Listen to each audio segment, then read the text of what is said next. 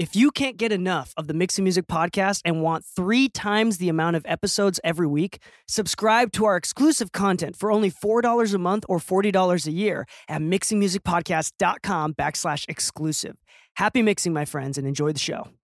Welcome to Prime Video's Culture Rated Collection. This is the place where Black is the main character, where we don't jump through hoops just to hear our voice and can fall in love with illuminating documentaries like Giannis, The Marvelous Journey. I'm just a hard worker that's trying to survive. Enjoy the animated series, The Second Best Hospital in the Galaxy. All doctors report immediately! Where we dive into something new like the latest season of Them, The Scare, and the award-winning American Fiction. Welcome home, baby! Or add to the experience by buying or renting the biopic of a legend, Bob Marley, One Love. I want my music to unify people. And add on channels like Paramount Plus and Stars to bask in nostalgia with Beverly Hills Cop. This is the cleanest police car I've ever been in my life. And BMF. You're about to take over the whole nation. Explore Prime Video's culture-rated collection and enjoy old school greats and new school hits. Prime Video. Find your happy place. Restrictions apply. See Amazon.com/Amazon Prime for details. You have one unheard message. Hi, I was calling Current, the influencer marketing platform, but I think I just got redirected to a bunch of people listening to a podcast. Well, anyways, I was calling Current because I was told they could help get my brand set up on TikTok Shop and even build out an affiliate program of content creators promoting my brand. And even have those content creators go on live streams and promote my product there. Wow, I could really use Current. I also heard that the brands they work with are making millions in sales. I guess I'll just go to their website at current.tech.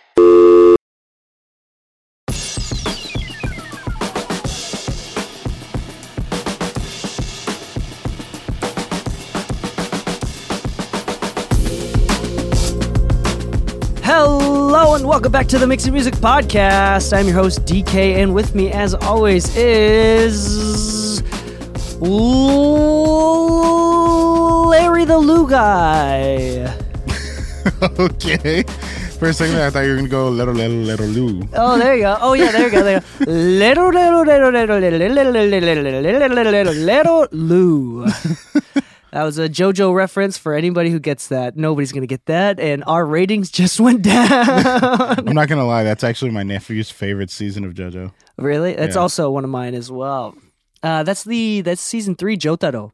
That's yes. When they go French, I think it is. Oh, is that the Italian one? I think No. It's the one where it's all dudes? Jotaro. It's Jotaro. It's before the Italian season. Okay. It's season 3. Yes. Okay. Hold on. Yeah. Because that's.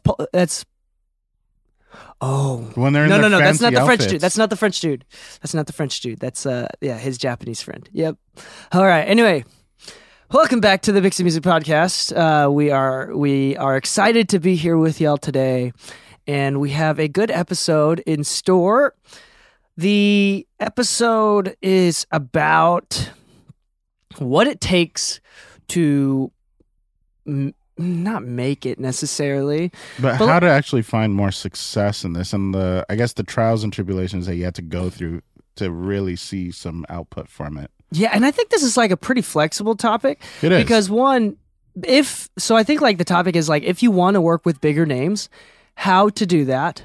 Mm-hmm. Lou and I, we've both like gotten in with a few bigger names, and then also on top of that, I don't know about you, but I personally like found out that I didn't like it as much as I thought I would. So like, there's that perspective too. Yeah.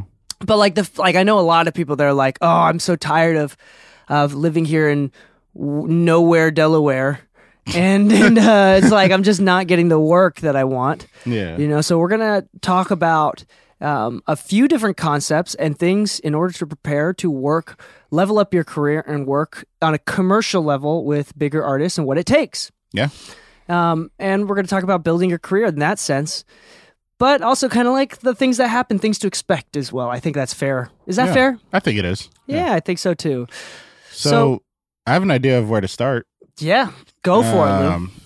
So you always hear people saying, I keep trying and trying. And, what is insanity by definition? Doing the same thing over and over again, expecting a different result. If you're not willing to make small changes in your actual workday and your lifestyle, then this is not going to work out. This is one of those situations where some of the things that you kind of have to be ready for is, yes, eventually you may need to move, right? So sometimes you're going to have to make a big change, but if the small changes are too much, let's say that you have to start wearing earplugs to protect your hearing. You have to try to network more, but you're socially awkward. Making small changes in your everyday life is what ultimately will help you get to that next part of your life. If you want to become the producer that everybody goes to, then everybody needs to know who you are, and you need to be able to showcase your work in front of them with some sense of pride. If you can't make that small change in your day-to-day by just saying, I'm going to try to reach out to 2 new people every week and just try to send them a folder of my music and see if they're interested in working together. Or just trying to be their friend, honestly. Yeah, exactly. Don't even like try to push your stuff. Yeah. You don't even have to. Sorry. Like some of my favorite clients are literally people I met just playing video games, at the studio. They saw me playing Smash one day. We got to hang out and bond over games. And then they're like, let me hear your stuff, But that's typically how it goes, I feel like. Yeah. Networking through friendship. Yeah. So it's like, I feel like the tryhards that like networks to network. Yeah, exactly. It's not as like successful. You can tell them out at the party. Like when they're like, oh yeah, tap this, do that, blah, blah, blah. It's like, this seems like a lot of work for you to just give me your Instagram.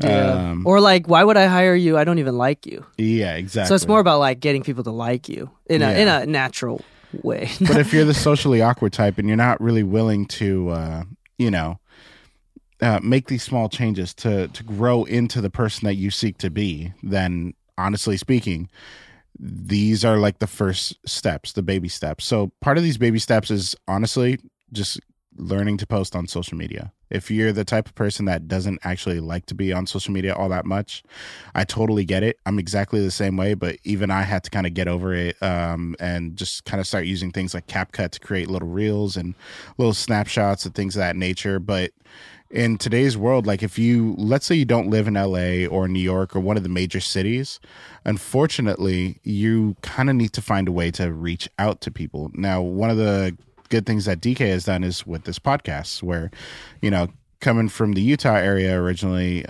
with his career is just like, okay, cool. There's the Utah demographic, but obviously you planned to move to LA, did you not? Yes, for sure. Yeah. So using this podcast as leverage to kind of get your name out there is actually a good way to kind of start making these smaller changes. Even though it was for your company at first, it's a nice tool. It's a nice asset that helps your growth. So I want to split these 2 things up that you're talking about, which are both super important. Location and then networking. I want to split these 2 up. So if you want, there's a difference. So this episode, we want to kind of focus on getting to a position where you work with bigger artists, bigger names. Here's the deal. If you're in a local area or a small music scene area, there may or may not be a local studio that has one time in the last decade or 2 worked with a C-tier artist that's like still rumored to this day, and it's like really big deal. Mm-hmm. Oh, BYOB came to this studio 15 years ago. Yeah. Or like, hey, whatever it is. So that's like typical for a local music industry that's outside of the big cities. Now, here's the deal. In the last decade or 2, you got one medium-sized artist to come through. Like, statistically speaking, like, that's just a bad place to be putting your bets. Now, that doesn't mean the music scene is bad, but if you're trying to work with bigger names, location is the name of the game. So this is when a big influence from this is when I was at Mix with the Masters with Leslie, and I talked to Leslie. He had a lot of thoughts and compliments about my mixing and my mix's sound. And I asked him, like, what do I need to do? I was unsatisfied, and I thought there's another step for mixing that I could take, and I'm sure there was. But he specifically said to me, in order to level up your career, sometimes it's not you getting better. Sometimes oftentimes it's you and your location and the people you surround yourself with. Yeah. So basically, he told me to move to a music city because it's not the mixing that's the issue. Yeah. If you want more clients, if you want to make more money, if you want to be a bigger deal within the music industry, whatever, that sounds like a weird thing to say out loud. But if you want to do more, then you have to be in a location where they offer more. Yeah, your surroundings have a lot more to do with your actual output in life. It's the same reason you see people talking about, surround yourself with people you aspire to be like, because some of their habits eventually become your own. Well, unfortunately, that's not exactly the case in music. Everybody has a very different flow, and the more unique you are, the better off you are at the end of the day if it comes to like production or creative roles. But let's be honest. If, let's say, I were to stay in Lancaster where I was born, right? There's no music scene in Lancaster. There's no major artists coming out of Lancaster, and maybe there was at some point, right? But it's not happening now. So the likelihood of me getting to work with somebody of a higher tier than, other people are currently working with is so unlikely that I have to get myself closer to the action. I have to go intern for a studio that has the action going on, that actually has these clients booking out studio sessions. But if that's not currently happening in your neighborhood, you're kind of hitting this ceiling, Like once you've capped out on like the biggest artists in your neighborhood, well, you have to look outside of your neighborhood anyways. So you can only get as good as what your surroundings kind of make it out to be, That's true. So if you want to, by the way, I don't believe you need to have, you need to be in LA or Nashville or somewhere like that, New York, in order to make a living or to be happy or satisfied with your career. Yeah, we're specifically talking about if you want to work with bigger artists. Yeah. Then the B and A list. Yeah, and up. Like if you ever even want to work with like S-tier artists. S-tier, yeah. Which, by the way, is such like a Japanese tier listing thing. Anyway, we're not going to get into it. We can also do SR. There you go. And then but anyway, so that's another thing. So I know we're specifically talking about working with bigger clientele, not necessarily success on a personal level. Because I could have stayed in Utah, made more money, a lot of money, done very well. But I also wanted the opportunity to work with labels on commercial music and stuff like that. So that's specifically what we're talking about. We're going to kind of keep that in that frame of reference. So if you want to work with big labels, if you want to work with big artists, you got to move to a big music city. Like now in for example, in Los Angeles, it's not that one studio that had that one C-tier artist. It's every studio on the block consistently has S-tier artists, A-tier artists coming in.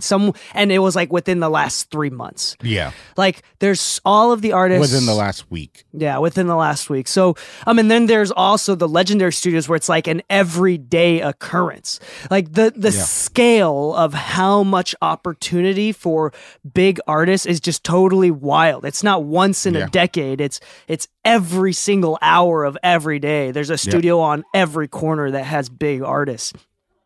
So the second thing is, how do you get into these big studios or get into his position? I want to split this up into two topics. Number one is the networking thing. Yep. And I want to also talk about the skill thing. So I want to first jump into the skill thing, kind of just get that out there. Yeah. The common question that I like to bring up is, if you were being thrown into a room with Drake right now at your experience level, you didn't earn it, you just got into it right now, how likely are you able to keep your nerves and just do your best, either producing or recording, or like with Young Thug, right, who is an engineer himself? Like, would you be able to keep up under the pressure? Yeah. Like, these people are super experienced. They know what they're doing. They know what they want.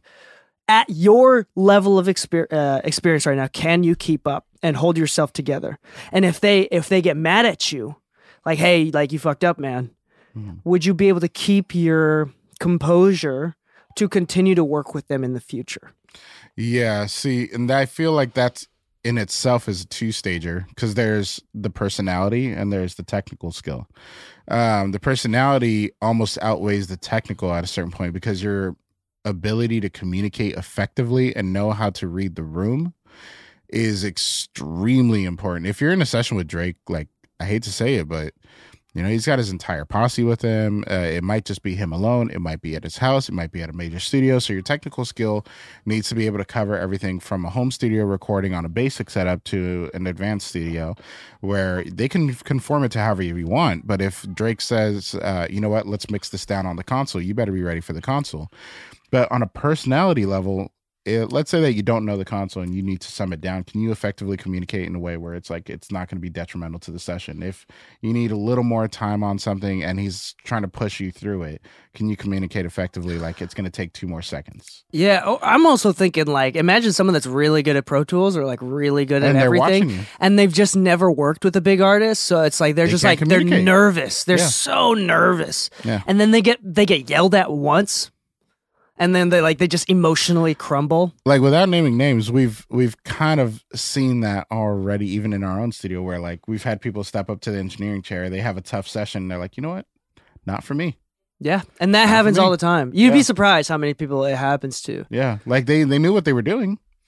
They just social setting of it all was not for them. I think it's like pretty common for these big engineers, modern and old, to have like horror stories.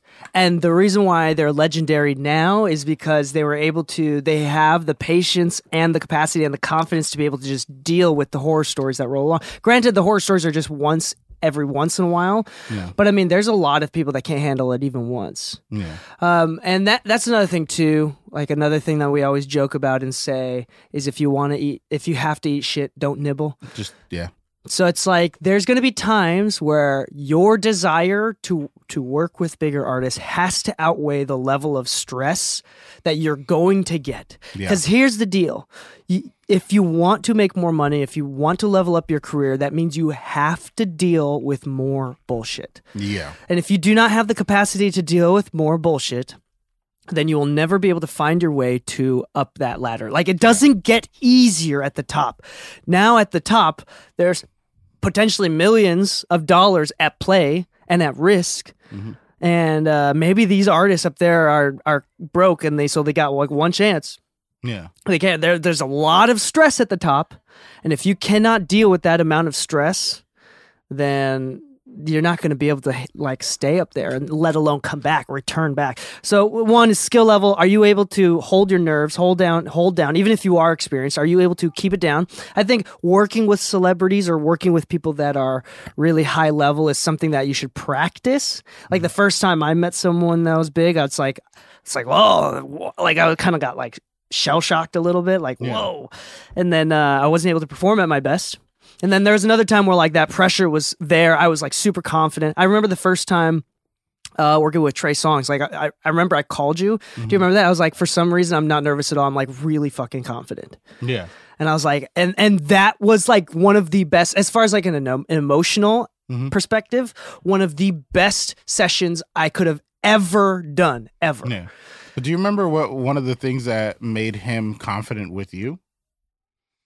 It's the fact that you knew vocal production. Oh, right. So, well, there's a few different things. To be honest, like I really killed that session. Yeah. Like I'm confident he's had very few better engineers in that time. And it wasn't because of my ability to use Pro Tools. Yeah. But that's exactly my point. Yeah. Yeah. See, the reason most people end up becoming somebody's personal engineer, if that's your goal, or the reason that somebody actually ends up getting the call back, you know, just for consistency's sake, right? Like it's a group of artists that you work with, but they all call you back consistently. A lot of times it's not your technical skill, because me and you both have seen where, like, you know, we question the engineer in the middle of a session when we get asked like, hey, this isn't working. We're like, did you lower the buffer? Like, is that why you have latency? Oh, you put ozone on the master bus while recording? Like, this is odd. But the reason they're getting the call to work with the artist is because the artist believes them to be a good hang. They actually know what they're doing and what's best for the artist, this and that. And a lot of times it's not technically their skill that's getting them booked. It's literally the trust and relationship they have with that artist. You know, and that's where like the marketing side of things I think is important. You know, I think the fact that you can build trust within your community even before they book you is a big factor in whether you'll get a call back or not. Because if you worked with somebody once and it didn't go well, you probably won't call them again. But if you could build trust in that relationship, even if there was a few errors, they might still call you back. That's true. That is very true. Let's overview what we've talked about then. So number one is location, right? Yep. Being where there are opportunities. Yeah. If you want to, and that being said, again, that's separate from finding success in your local area, which you could totally do. But if you're really competitive and that doesn't satisfy you for whatever reason, we won't get into the psychology of that, then you want to go to a good area. Number two is experience and skill from a know your tools perspective, but also experience working with bigger names. And number three is very similar to that, which is being able to work under pressure. Yeah. Or being able to handle these high stress scenarios. Mm-hmm. That is what you're talking about as well. It's a really big deal. Now let's go into how do you get into positions that do hire or get that call back, right? Number one, it doesn't just happen overnight. Like, so if you move to LA or Nashville or New York or whatever, one, you have to build a reputation and know people. Mm-hmm. And one of the ways to do that, and this is the unfortunate truth,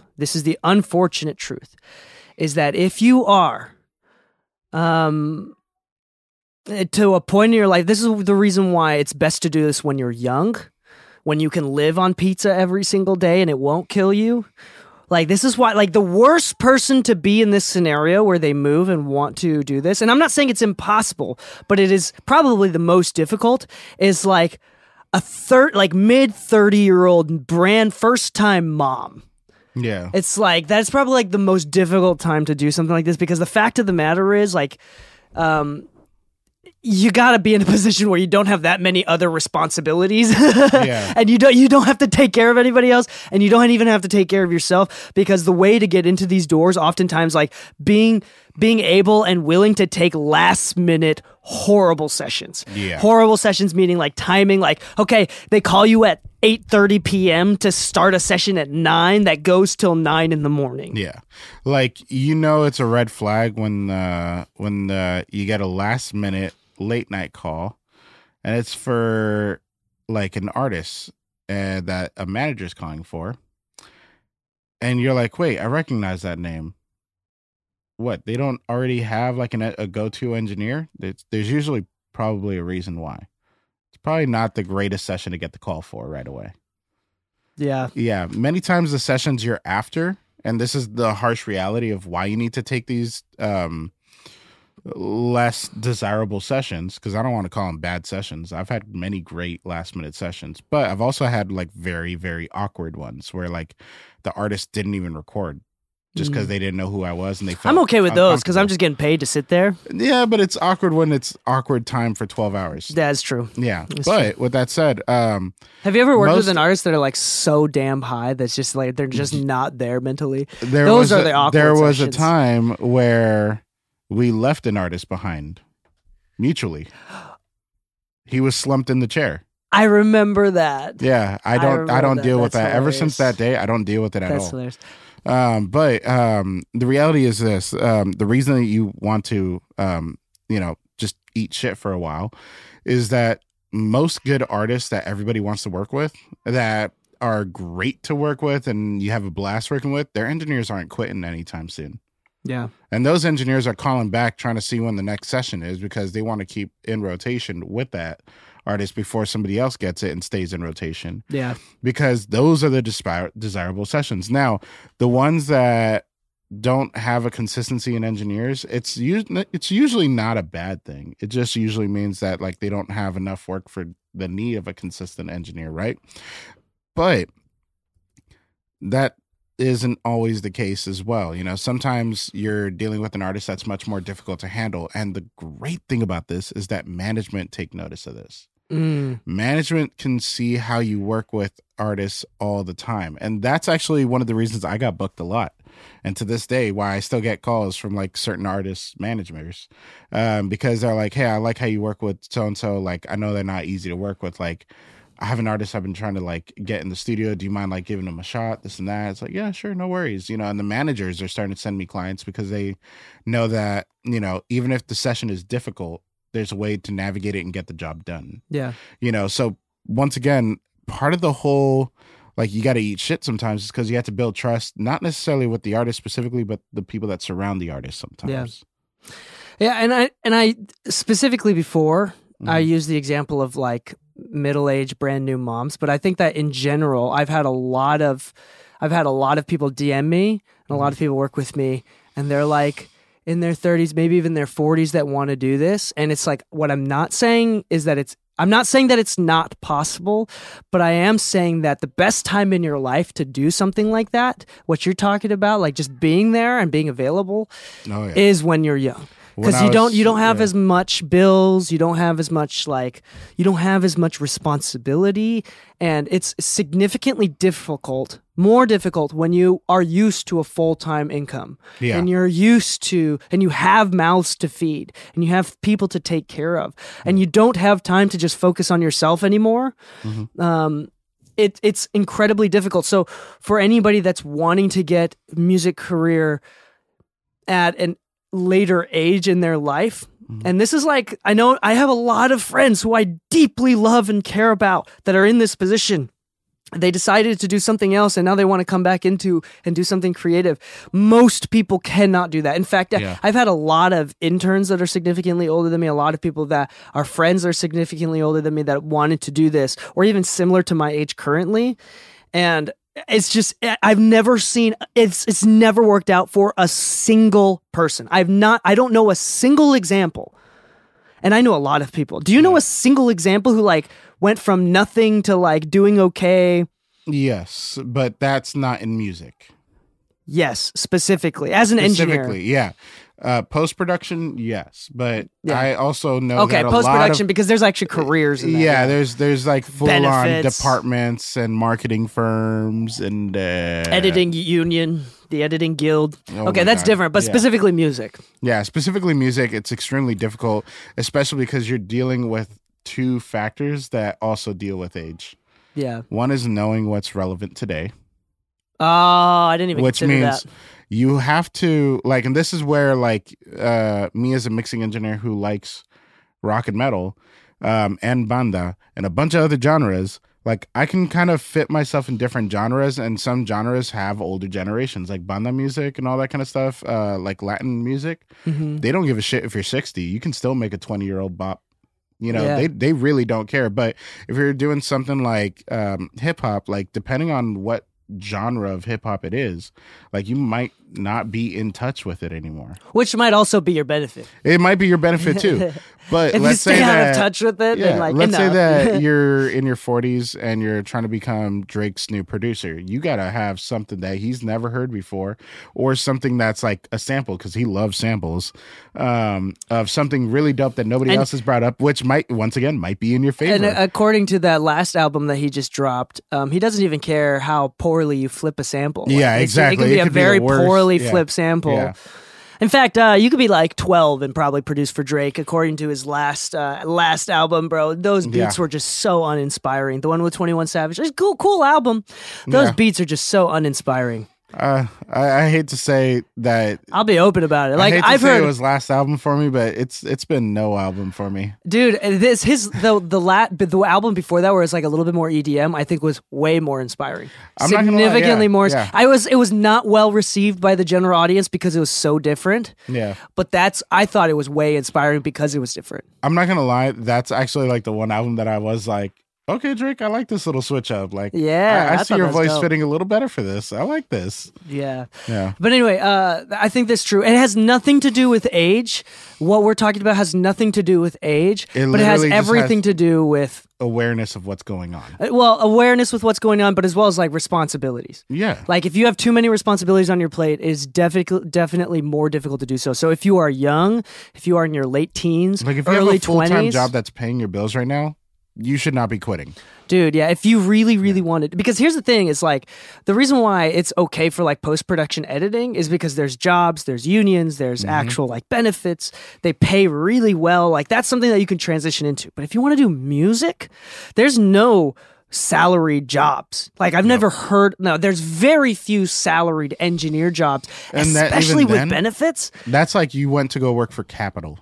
Yeah, you got to go work for, like, I know, like, Jenny works for Spotify now, Spotify Studios. Shit, no way. Yeah, she's been working for Spotify. And, like, there's a few salaried positions, but I'm not even sure they're W-2. I think they might be 1099. They got to pay their own insurance. Yeah. Like, it's not going to happen. That's the problem with having such a cool and high... The problem with having such a high value job in the sense of like so many people want to mix and want to record and want to do music, and there's actually so little. There's so much competition, so much demand, but not enough. Demand versus supply. There's not enough supply of the job of like positions like that out there. So it's like, we'll say this. I've brought this up before in our like studio meetings, but. There's a lot of demand for a good engineer. Oh. There's a lot of demand right now for a good great engineer. Yeah, especially from studios, hit up studios like. And also, dude, I'm not gonna lie to you. A lot of people, this is a great time to also figure out. A lot of people think that they're great, but then they move to LA and they're like, "Holy shit, I don't know anything." Yeah, there was I know, because at the same time, there's a big need for great engineers in LA even. Specifically because, not because there's a lack of engineers out here. There's way too many engineers out here, but a lot of them fucking suck. Yeah. A lot of them suck. Most of the great opportunities that I've found is because somebody sucked. Yes. I hate to admit Oh, that's it, a great opportunity to swoop in and just win them over. Yeah, I hate to say it, but like one of the ways I found a job once to mix an album, funny enough, was in Studio A. And I really hate like admitting to this because it feels dirty to me, just the way it happened. They couldn't figure out how to get the monitor controller to work. What? Yeah, they couldn't figure out how to switch speakers, even though the button that's really big and in the middle that says speaker 1, and then right above it is speaker 2, and right above that is speaker 3. And that was when we had the PMCs, the Questids, and the JBLs working. He couldn't figure out how to get the sound to work. Okay, so it's literally just a moron. Yeah, and so the client's like, "Oh yeah, we're just trying to mix this record." It's like, "Oh, okay, dope." And once I got the speakers working, he's like, "Hey, do you mind just listen to it real quick and like let me know what you think?" I'm like, "Of the mix or the record?" He's like, "Both." I was like, "Sure." And I just kind of like pointed out the areas that should be corrected. This and that, like some masking, the little mids and blah, blah, blah. I was like, "Yeah, just pay attention to that. Your engineer should have it from here." And he's like, "Okay, cool." And I stepped out for like 2 hours. The guy walks out. He's like, "Yo, how much would you charge to like just mix these records? Because like this guy's making it sound really bad." I was like, "Oh." Yeah. Like kicking him out of the room. He's like, no, like I'll just pass you the songs like after the session. I was like, oh, it's that bad in there. This is the place where Black is the main character, where we dive into something new like the latest season of Them, The Scare, and the award-winning American Fiction. Or add to the experience by buying or renting the biopic of a legend, Bob Marley, One Love. And add on channels like Paramount Plus and Stars to bask in nostalgia with Beverly Hills Cop and BMF. Explore Prime Video's culture-rated collection and enjoy old school greats and new school hits. Restrictions apply. See Amazon.com/Amazon Prime for details. You have one unheard message. Hi, I was calling Current, the influencer marketing platform, but I think I just got redirected to a bunch of people listening to a podcast. Well, anyways, I was calling Current because I was told they could help get my brand set up on TikTok Shop, and even build out an affiliate program of content creators promoting my brand, and even have those content creators go on live streams and promote my product there. Wow, I could really use Current. I also heard that the brands they work with are making millions in sales. I guess I'll just go to their website at current.tech. At Parker, our purpose is simple. We want to make the world a better place by working more efficiently, by using more sustainable practices, by developing better technologies. We keep moving forward.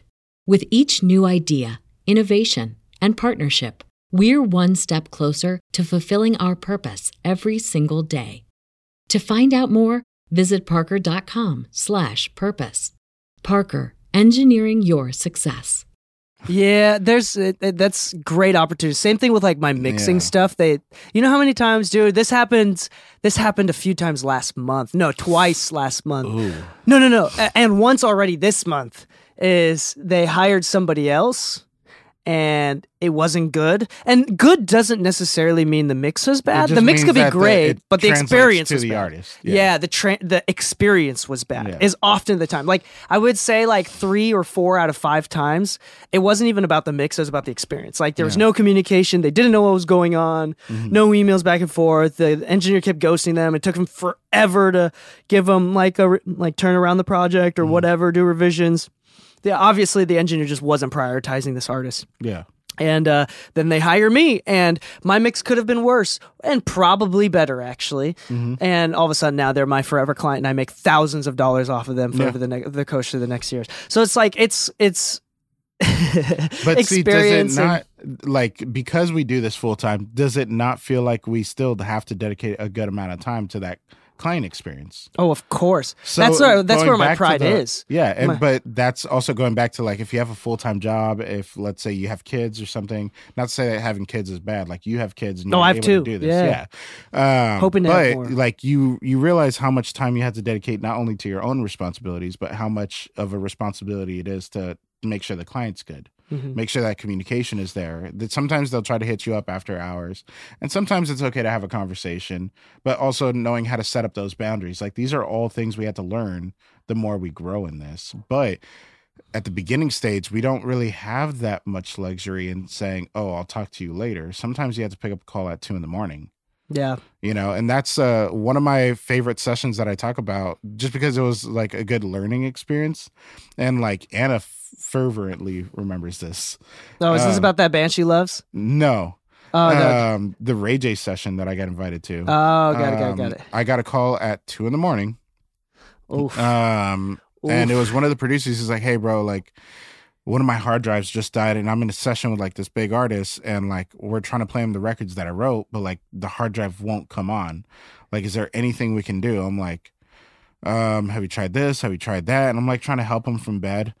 And he's like, "Dude, it's just not working." I'm like, "All right." He's like, "Is there any way you can come through?" I'm like, "Bro, like I'm in bed with my girl right now. Like you seriously?" He's like, "Bro, I could toss you like $100." He's like, I'm like, "All right."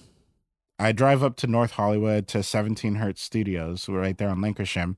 And I walk in and he's like, "Yeah, the artist is in that room right there. And we're in this room. And then there's the live room." I'm like, "Okay, cool." So it's a hallway to 3 rooms. I fix his hard drive. I show him that the files are there and everything. He's like, "Dope." He walks in the other room, hands over the hard drive to somebody. And he walks back. He's like, "Hey, the other engineer is getting tired. Do you have any interest in actually like running the session?" I was like, "For how long?" He's like, "For like 4 or 5 hours." I was like, "Sure." And I walk in, it's a SSL console and everything, and it's Ray J in the booth. I'm like,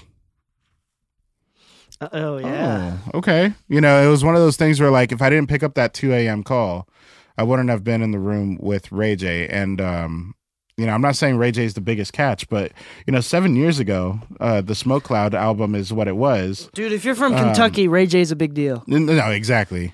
But we're in LA. And if you're from Utah, Ray J's a big deal.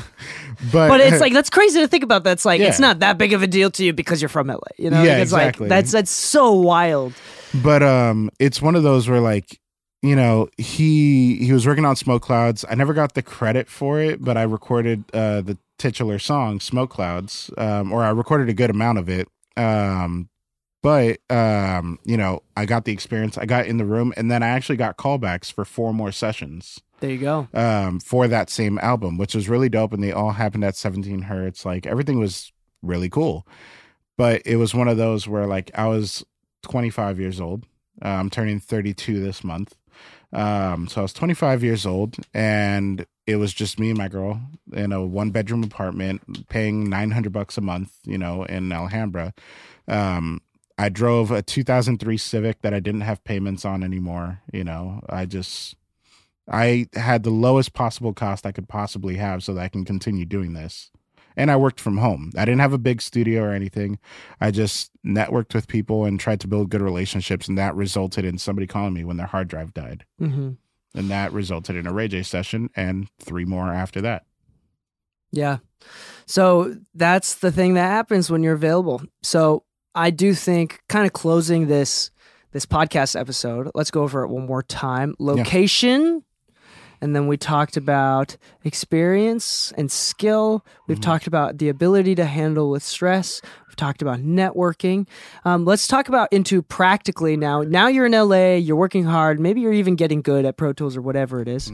Which, by the way, if you want to work with these bigger artists, you have to know Pro Tools. Yeah. It's not good. You can get away if you know Logic or Ableton. If you're a producer, then it doesn't matter. But if you're trying to be an engineer specifically, you have to know Pro Tools. It doesn't matter. Whether or not you like Pro Tools, you have to know Pro Tools and be good with it as an engineer. As a producer, it matters less. But if you can produce and engineer, that's a dangerous combo. It's a great combo to have. So might as well just learn Pro Tools. Anyway, so the last thing is, okay, now you're there, you're in the right place, you have the mindset, you have the ability, you have the lack of responsibility, and you're just trying to get into these big rooms. You're not going to get calls at 8 p.m. or 2 a.m. in the morning. You know, you're not going to get those calls just because you're in the location. The last thing is now a practical advice is to either intern, go up to studios, talk to them about these studios often do need last minute engineers. You don't have to go to the biggest ones. Just find some local ones. Even the local ones have great credits and big artists coming through all the time. Oh yeah. So just go around to the studios, make sure that you're available, go through their training programs if they have any. You don't have to spend money. You don't have to go to a school. And just make sure that you're available. Take donuts as well. Have resumes.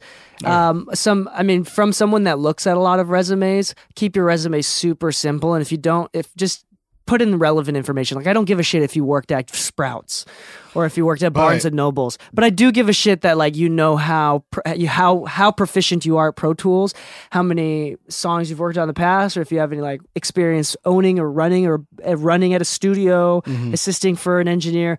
Those are things that matter more. If you know how to video edit. I will say this about your resume. Don't flourish it with stuff that you can be called out on easily. That's common sense. Yeah, even if you think you know about, let's say, Pro Tools, right? But you've never ran a major session, you're like Pro Tools expert. Chances are you're not the a Pro Tools owner expert. of the studio is a Pro Tools expert, which is why they know how to run a business like a studio and stay afloat. It's slightly detrimental, and I say slightly because everybody gets room to grow. That's the point of an internship, right? But if out the gate you've been caught in a lie, it's not a good look. Yeah, I will say that it's better to say I have less experience, but I'm very fast at learning, and more importantly, dedicated to learning. Yeah. This is going to be a priority for me. I'd rather have that resume than someone that says I'm really good at what I do and then I find out that they're not good. Yeah. That's how you don't get called back. I always tell people I don't mind repeating myself. I just mind when I'm repeating myself to a wall. If you're not going to grow, then that's it. Cool. I would rather have somebody who's completely new. Henry's a good example of this. He never used Pro Tools before, and he got to the point within a year where he was engineering a Keisha session for me because I wasn't available. Great. You know, within a year, you can get there. But that's what, he was there at the studio almost every day. There was times where I had to tell him to go home. Yeah. So, practically as well, another practical thing too is going back to the networking thing. Now, as much as you can, you want to network with people who are going to hire you. And again, networking equals just becoming friends with. You don't have to give them a business card and make it about business. But go out to these. There's a lot of get-togethers and parties, meet and greets. Go to all of them, even if you're just an awkward person, and then just go and meet people. As an engineer, it's better to know A&R and producers than other engineers, but even if you just get to know, because other engineers aren't going to hire you. But that being said, I've been hired a lot by other engineers that weren't able to make it and they needed a backup, someone else that can back me up and trust. Do it. Yeah. So if you can work with an engineer, do so more on a personal level, and then you're going to be the first time you're going to get an opportunity to work with someone, you're going to be the backup of the backup of the backup. And if you say no to that one opportunity, you're probably going to lose the opportunity for future callbacks. And this is actually That's a really good thing to bring up because unfortunately every studio operates with that, even if you aren't new. Let's say that you're the regular guy for a certain studio and you're trying to build opportunities with this new person who hasn't really given you a lot, but because of that, you're turning down sessions at your regular location. I understand the want to grow, but the more you say no, even if you're a veteran, the less you look available and the more they're going to have to rely on somebody else. So I've seen a lot of veterans lose their spot because of availability. Yeah. Yeah. So, yeah, and that's okay for some people too. Like, the veteran now might have actually found a better situation. Yeah, or like they're comfortable, like for now. And this is where I get a little bit out of touch because I came out here, and just speaking briefly on personal experience, I came out here and a couple things, I started hitting milestones way too fast, which led to like a deep level of like unhappiness and depression. We won't get into that, but there's something beautiful about earning things, like going through difficult things to get what you want. Like, it's difficult to get what you want is more beautiful than it just happened. And for me, when I moved here, I was so ready to work hard and everything just kind of clicked into place too fast. And I went into a major depression, but we won't even go into that. But I'm talking also like the fact that I'm no longer in the marketplace. I'm not actively, like if you call me at 8 p.m. and say, come in for a session, I will say, no, I don't care if you're Drake. I will say no. Like I have very hardcore boundaries. And that sucks because I was about to tell you, I have a Drake session for you at 8. Dude, this is crazy. This is crazy. Like if you told me earlier in the day and I found that it was worth it for the credit, dope. But if you call me at 8:30 for a 9 p.m. Drake session, I probably won't say yes. Yeah. It depends. Maybe I would once, but it's got to be like if it's Drake, right? Just if it's Drake. But if it's like another B-tier artist, I probably wouldn't. Smoke Perp? I probably wouldn't. Yeah. And I do like some of Smoke Perp's song. I'm not gonna lie to you. But that's the thing too. It's like okay. Anyway, there's I'm in a position right now where, and I don't know if you are, I mean, you're more flexible than I am because I've got kids, but yeah, like I'm just in a position right now where like I'm good with where I'm at. I make enough money from just working at home in my own boundaries. I work like 9 to 5, 9 to 6, Monday through Friday. I don't even work on the weekends. And like I'm like booked out the wazoo. Like I'm busy during that 40 hours. And I probably work a little bit more than 40 hours. And I want to spend time with kids more than I do want to work with an artist. And so like I'm in a different position right now. So I am now, to a certain degree, depending on what we're talking about, like I'm out of the marketplace for that. Yeah. So like even Lou has called me and be like, hey, can you do this session with this bigger artist? And I'm like, hell yeah, Lou, that's awesome. No, I'm sorry. Yeah. Like that. No, yeah, like recently I actually spoke with one of the artists that I work with a lot, and you know, they're like, oh, I haven't seen you around. I was like, oh, I'm working on this project, this and that, like, and you know, it's got me pretty busy. And the reality is like such a power move to say no to big artists. It is, but it's a dangerous power move. Mm-hmm. It's a dangerous power move because, once again, you got to commit to that. Who's the backup? Yeah, you got to commit to that. But that being said, like, I'm also imagining, like, there's lots and lots of people that want to be given that opportunity that honestly deserve that opportunity. Yeah. So I don't feel bad for saying no because, yes, I missed that opportunity, but I know I'm passing it on to someone that needs it more than I do. Yeah. So I think it works out. It works out better for the artist. It works out better for the engineer. It works out better for, well, depend. If you know someone, then it works out better for you because now you have somebody else that you know you could trust. Yeah. Right. But that being said, like if you call someone and it's a risk, every time you get recommended, it's a total risk. Let's talk about that for a moment. Yeah. Giving recommendations is a risk. So if you were if you know Lou and Lou has never watched you work, he just likes you, which is a great way to get recommended to do something. And Lou knows that you're a recording engineer, you're comfortable with Pro Tools. That's all he knows about. He's never seen you work. He doesn't know if you lied about your ability to use Pro Tools, but he likes you enough to give you this opportunity with, let's say, Keisha Cole, right? Or just another anybody, it doesn't matter. And he gives you that opportunity. Right? That is a risk on Lou, and you are a liability because if you mess it up or if you upset the artist, I just won't recommend you anymore. Not only will you not be recommended, but your name is now going to be shit on. Nobody's going to very few people, like Lou's circle is gone. and anybody tied with Lou is gone. And so what you want to do, it's like low-key damage control, and then if you are good enough and experienced enough, you're going to be recommended even more. Now, if you do it like if you recommend someone, you take that risk and give someone the opportunity, and they kill it. They're so happy.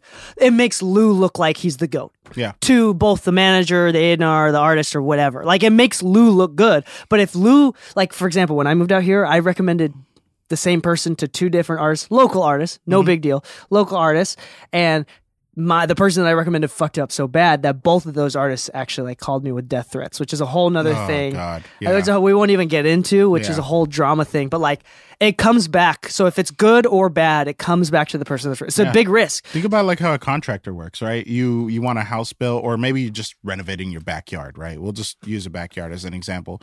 You just got grass and turf in the backyard, right? But you're like, you know what? I'd love a good barbecue pit. And you hire a contractor. The contractor's going to be like, okay, I got a brick guy because they want this special kind of gray brick or something. But then you hire the guy and then it comes out wrong. The client's not looking at the brick guy. He's looking at you. The contractor. That's true. You know, I don't care about the brick guy. Why'd you recommend this guy? Did you not communicate with the brick guy? Did you not know that he didn't have the right brick? I thought we talked about this. Like, you know what I need. Yeah. Why'd you bring me somebody that doesn't know what I need? So if you want to be recommended, be reliable and be great. Be great. Yeah. And you got one chance, man. You got one chance. Yeah. And that's why it's honestly really important. If you're going to make a recommendation, be very careful of who you recommend, because just like how DK said, it does come back. Well, they might not take your recommendations in the future. And let me be really tough and sincere about this as well, because here's the deal. If you get recommended and you have the skill and you're really good, you just didn't personally, emotionally get along with the artist, so they have a bad experience. Not because you're bad at Pro Tools or anything, but because you just didn't get along, you clashed or butt heads or whatever. One, that probably means you didn't do your job and you didn't shut up enough. You probably talked too much, and you didn't know your place. But even if that happens, that's so few and far between that. Dude, if you didn't have a good experience or it didn't work out, it's probably because you suck. It's not because the artist, it just didn't work out with the artist. It's because you need to understand that you have a lot more to improve. Don't let cognitive bias get in your way. You probably suck, and it's more important that you admit it than it is to be like, oh, it was just a bad experience. We just didn't click. No, that's probably true too, but it also was because you suck and you couldn't handle it. If you were great, then the artist would have had a decent experience, even if you clashed heads.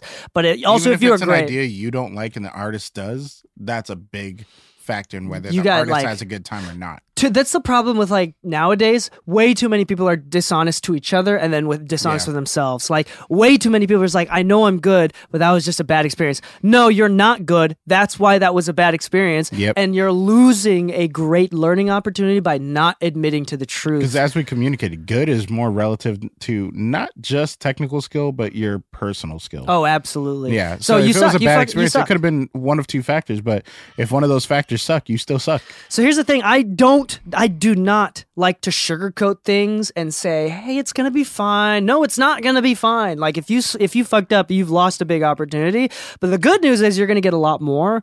But it's, again, going back to, it's really, really, really valuable and important to know where you stand, to know what your boundaries are, know what you're willing to do, know what your skill level is relative to other people, and to commit. That's the last thing that I want to add is your ability to commit and to focus. Yeah. So if you come out here and you're like, hey, I'm going to do my engineering thing, but you're a responsible human being that's like, okay, I'm going to get a day job. That's a very responsible thing that everybody should do. You should do that. Yeah. But let me tell you something right now. If you're a hyper-focused, irresponsible tard, where you're like willing to go broke to do nothing else other than engineering, you're more likely to make it, unfortunately.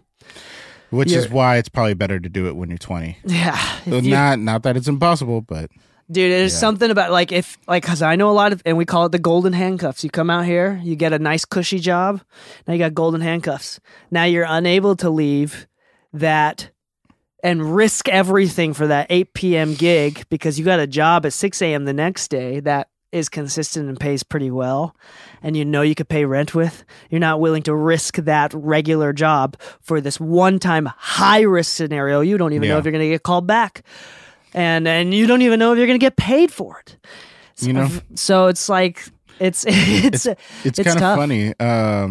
There is one way to, and this isn't surefire because it's still time consuming, but if you, let's say you have kids, let's say you have a wife, let's say you have a mortgage. Or a husband. Doesn't really matter what. You could have a dog, but let's say that you are kind of glued to your situation, both in location and profession, right? But you're having a hard time finding ways to build trust with people around you and network and look for opportunities. There's one thing I did notice on YouTube, and this is something I like to do. I like to look at YouTubers' mixing rates. They're typically 1,000 plus per mix. And then when I look at the actual credits, it's never somebody I've ever heard of in the genres that they're actually pitching. Like there was one that was like they're not like A-tier artists. They're not A-tier artists or B-tier. They're typically like C-tier and below, and the C-tier was like a song that was like on a TV show, not an actual album release or something. I'm not talking shit about the YouTuber themselves, but think about it. They wouldn't put the price if people weren't paying for it. And most people will say, send me a quote versus buy now. Like I have a buy now feature in my website, but I don't have it like publicly. Like I don't just promote $500 or whatever. Just go to my website. If you like the price, you can buy now. If you need a different price point or something, you can always ask me for a quote. If you want to do an album, you can ask me for a quote. But if you want to just statically book, some of these YouTubers are charging 1,000 plus with no credits. That's because, dude, trust goes longer. Trust goes further. So further. And content creation, I'm not saying it's easy because trust me, DK, you've seen my videos. They suck. Nice self-deprecating. I'm just saying humor. the content is good. The execution of the editing is just subpar. The editing, the editing is subpar. I'm not very aesthetic. What is the? I think there's like a general rule of thumb that I've heard. It's like in order to do well on YouTube, you got to have 2 of 3 things. You got to have good editing, interesting topics, or like a great personality, and you got to pick 2. If you don't have a great personality, you got to have good editing and interesting topics. Yeah. And if you don't have good editing, you got to have a good personality and interesting topics. Yeah. What if you only have a good personality? You need to learn some editing. So the funny thing is this, like, these guys have built guys, girls, it's whatever. They build trust in their community by creating content that is not just supporting of themselves, but if you target it properly, like let's say as an artist, this is how an engineer would approach your mix. As an artist, this is how this, or as an artist, this is how I like to work with my engineers. And then that might actually attract engineers to want to work with you because they see how you like to work with engineers. They might resonate with that, whatever. Point is that if you can find a way to build trust without actually having to lose your current situation, you could still do this at 30, 40, 50, 60. There's, what's his name? All he does is review music. And like he's like the greatest top 10 drum fills, and then he'll have his buddies play the drums in his studio, and he's just promoting his studio the whole time.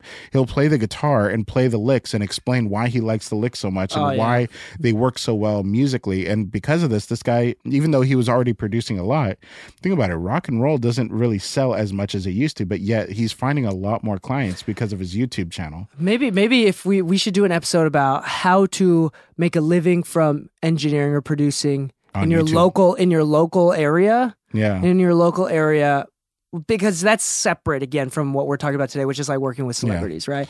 But like, but thanks if you're to the trying internet, get the referrals, thanks to the internet, there's ways that you can overcome the trust barrier so much more efficiently, so much faster, so much more scalably. Yeah. Scalable. In a much more scalable sense. Yeah, there you go. In a much more scalable way. Yeah. Anyway, by the way, this episode and these future episodes from now on, we don't really have to talk about it, but I'm going to start dropping Sweetwater links. Nice.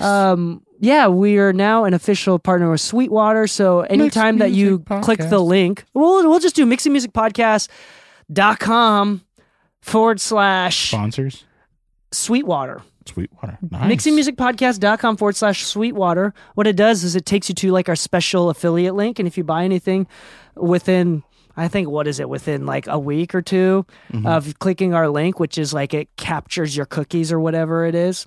We get like a solid like 5 pennies, dude. We get 5%. But I mean, if you're gonna buy something that's pretty expensive on Sweetwater anyway, we really appreciate if you just click the link, because we make money and it doesn't cost you anything. I'm not gonna lie, I was thinking about upgrading Studio A with Apollo 16. I might just send us 5% back. Dude, heck yeah. There's a Cash App promo, and maybe I'll do cash back on my credit card. There you go. I'll try to get all the cash backs together. There you go.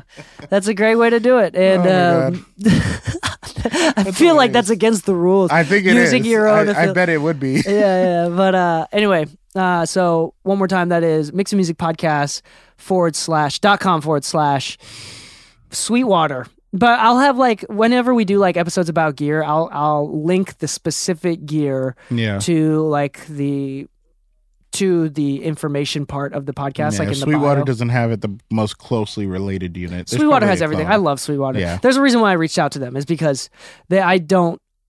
By the way, dude, I love Sweet. No, I'm not going to say what I was about to say, but Sweetwater's the best. I love Sweetwater. Don't love cookies. I get it. Anyway, love y'all. Love being an engineer, man. Being a music producer is great. It's, dude.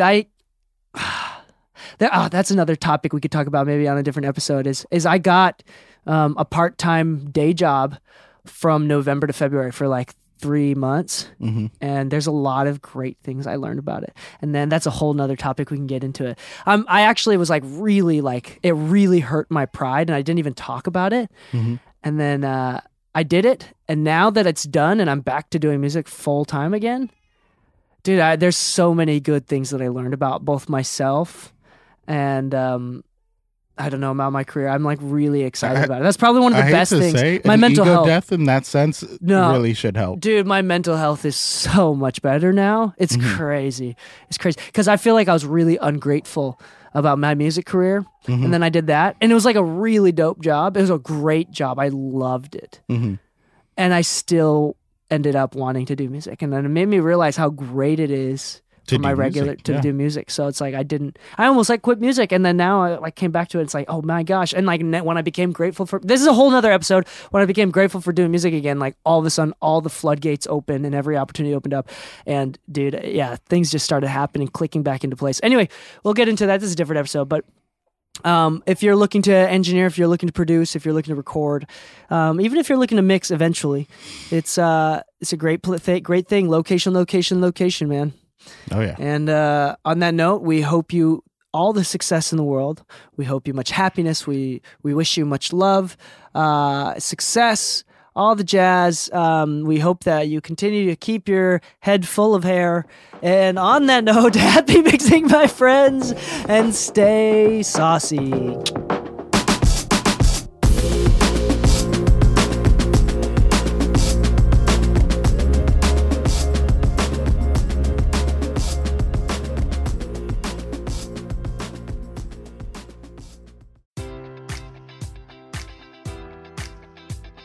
Enjoy all your favorite sports like never before at BetMGM. Sign up using code Buckeye and receive up to $1,500 back in bonus bets if you don't win your first bet. When you register with BetMGM, you'll get instant access to a variety of parlay selection features, live betting options, and the best daily promotions in the business. And with BetMGM at your fingertips, every play and every game matters more than ever. Place your money line, prop, or parlay bets with the king of sportsbooks today. Sign up using code Buckeye and receive up to $1,500 back in bonus bets if you don't win your first bet.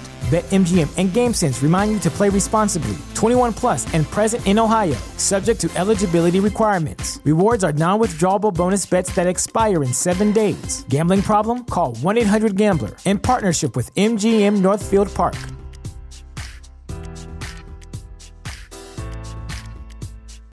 This is the place where Black is the main character, where we dive into something new like the latest season of Them, The Scare, and the award-winning American Fiction. Or add to the experience by buying or renting the biopic of a legend, Bob Marley, One Love. And add on channels like Paramount Plus and Stars to bask in nostalgia with Beverly Hills Cop and BMF. Explore Prime Video's culture-rated collection and enjoy old school greats and new school hits. Restrictions apply. See Amazon.com/Amazon Prime for details.